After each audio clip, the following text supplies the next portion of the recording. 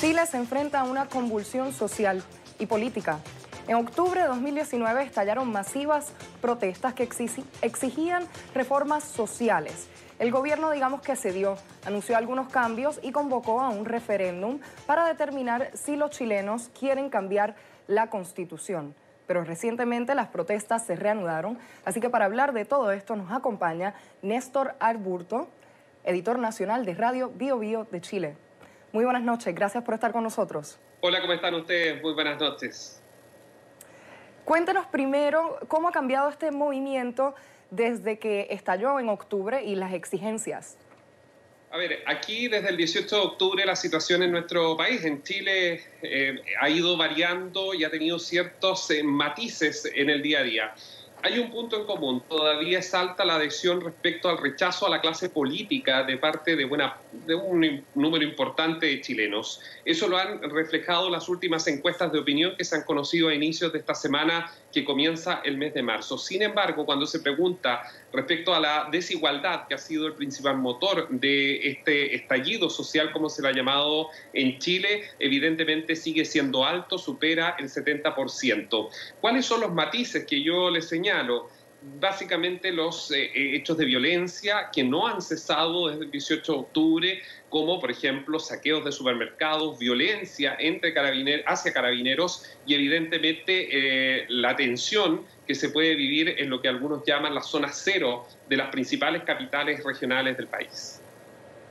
Habla de la violencia. ¿Qué balance hace de la relación que existe entre esta violencia incesante que se ve desde que comenzaron las protestas en octubre y las exigencias del movimiento en cuanto a reformas que tienen que ver con la desigualdad, con las pensiones?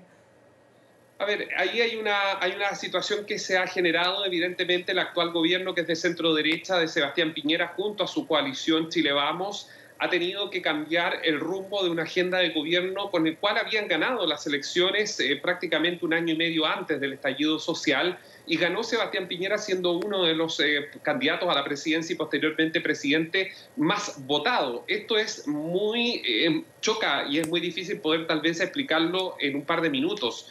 El presidente, que tuvo una muy buena adhesión en cuanto a votos, comienza a gobernar un año y medio más tarde, viene este estallido social y donde él comienza a ser el rostro más complejo, lo más difícil, por el alto rechazo que genera la imagen de Sebastián Piñera, que ha llegado a tener hasta un 6% de apoyo ciudadano. Dicho eso, esto ha cambiado obviamente la agenda de gobierno, de una agenda pro impulso, pro reactivación económica, pro varias cosas relacionadas con mercado, a una agenda dinámica y más social. Como por ejemplo, el gobierno de Sebastián Piñera tuvo que poner dentro de los primeros proyectos, luego del 18 de octubre, las pensiones. Una de las demandas que parte este movimiento, que parte, valga la redundancia, por los estudiantes, y que llega a este estallido social del 18 de octubre, porque efectivamente se habían conocido varias situaciones previas al 18 de octubre y todo esto estaba gatillado por el aumento, la demanda de aumento de las pensiones. Esto lleva a que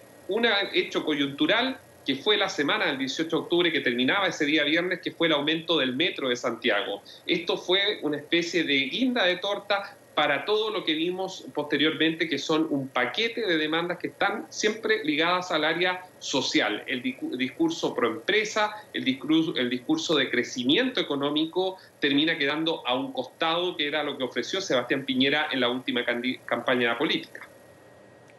Usted menciona la baja aprobación, el bajo apoyo que tiene Sebastián Piñera entre los chilenos actualmente. Su mandato es hasta el 2022. ¿Podrá terminar? A ver, en la coyuntura institucional, si uno lo mira desde el punto de vista más frío, efectivamente hoy Sebastián Piñera puede ser parte del problema y no parte de la solución. Y eso pudiera abrir una viga a un término anticipado de su gobierno, siendo absolutamente honesto. Constitucionalmente no es como otros países donde el presidente firma un documento y se va. En Chile tiene que hacerlo ante el Congreso y tendría que hacerlo por una incapacidad física o mental, en definitiva un tema médico.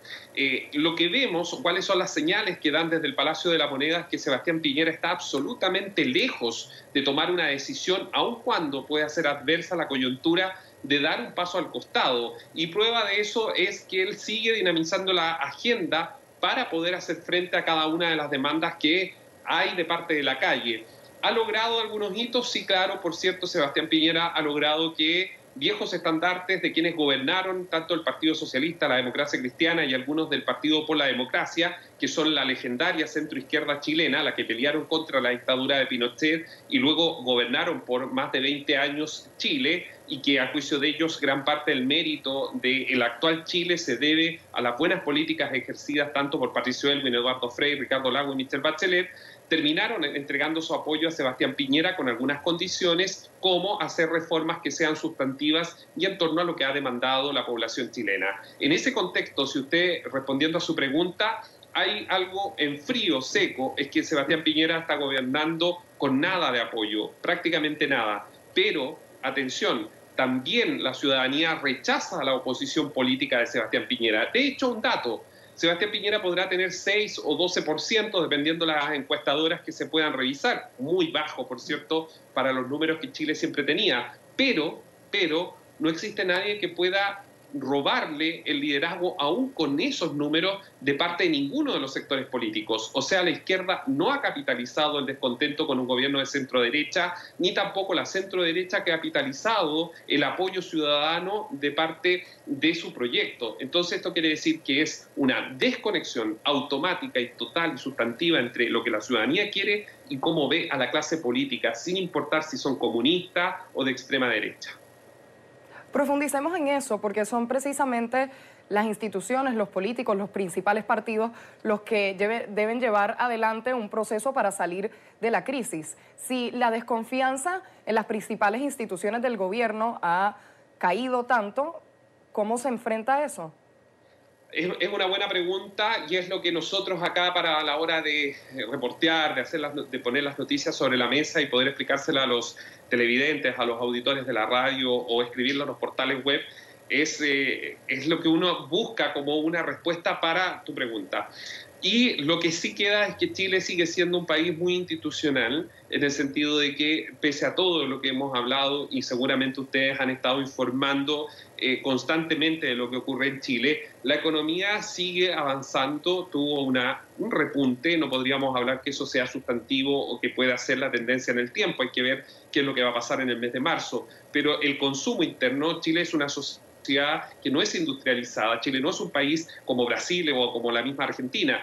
Chile más bien vive en un punto importante de las exportaciones y de los grandes tratados de libre comercio que tiene en el mundo entero. Y segundo punto es el consumo interno. Ese consumo interno cayó en los últimos meses, pero no sabemos cómo va a evolucionar. Y eso te demuestra que básicamente, por un lado, hay protestas ciudadanas, hay protestas callejeras, hay demandas ciudadanas, hay demandas de todos los sectores, incluyendo los sectores más acomodados, la clase media alta de Chile. Sin embargo, y preciso del punto, el día a día sigue, continúa, y hay una aparente normalidad, aun cuando todos hablan de las protestas y de la violencia que se ha visto y que se ve durante las noches. Como hay una cierta normalidad dentro de un engranaje que sigue funcionando y que por ahora, creció la economía 1,5% durante el mes de febrero, prácticamente 0,2% menos que el febrero del año pasado, cuando nada de esto había ocurrido. Entonces vayamos más allá de las protestas y la violencia que se ve en las calles. Hablemos del plebiscito, ¿no? Para determinar si se hace una nueva constitución o no. ¿Eso mejoraría la situación en Chile? Es un arma de doble filo. Por un lado, efectivamente, se llegó a un acuerdo el 15 de noviembre del año pasado, en medio de toda la tensión que había ciudadana callejera entre la clase política, de hacer una nueva constitución. Te repito, si nos vamos a lo que te dije al inicio y lo que les estaba explicando, la demanda no era una nueva constitución el 18 de octubre, eran demandas sociales como mejoramiento de las pensiones, mejor acceso a la salud, a la educación gratis y de calidad, y no pagar una cantidad de plata, que los bancos no tengan abusos sobre las pequeñas empresas. En fin, la lista de supermercado, como decimos en Chile, puede ser muy larga. Sin embargo, lo que hizo una especie de jugada política es ponerle un paraguas, un nombre, un rótulo: nueva constitución, que efectivamente habían demandas de ello, pero no tenía la fuerza que tomó posterior al 18 de octubre.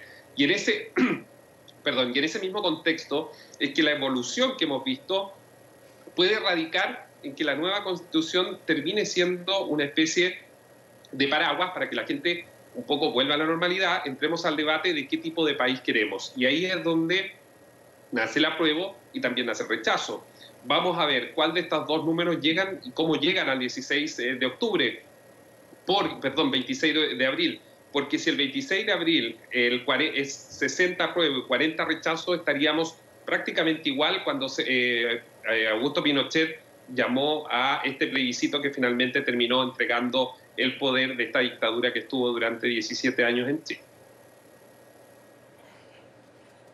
¿Qué balance hace del riesgo que tendría un país como Chile de caer presa a líderes populistas que ofrecen una especie de salvación, de salida de la crisis, dada esta polarización de la que habla? Lo que pasa es que a diferencia de otros países, y con mucho respeto, países latinoamericanos, lo digo con respeto, digamos, para no herir susceptibilidades, en Chile nadie ha capitalizado, y ahí vuelvo a lo anterior, nadie ha capitalizado este descontento ciudadano. No es la extrema derecha con José Antonio Kast, que es un reconocido de ultraderecha muy cercano a Jair Bolsonaro, ni tampoco es la izquierda, el Partido Comunista. Ambos sectores no logran capitalizar, así como otros políticos no logran capitalizar que uno diga emerge una figura fuerte, poderosa, que pudiera llegar a tomar el control del país ante una eminente salida de Sebastián Piñera o de unas elecciones anticipadas, como han planteado algunos. No existe, no hay ningún nombre que uno pueda decir, este es el liderazgo total que la gente está o quiere o busca. Son las palabras de Néstor Aburto, editor nacional de Radio Bio Bio Chile. Muchas gracias por estar con nosotros. No, gracias a ustedes. Que estén bien. Y gracias a ustedes por la sintonía, por continuar con nosotros. Vamos a hacer una breve pausa y ya volvemos con más de Cuestión de Poder.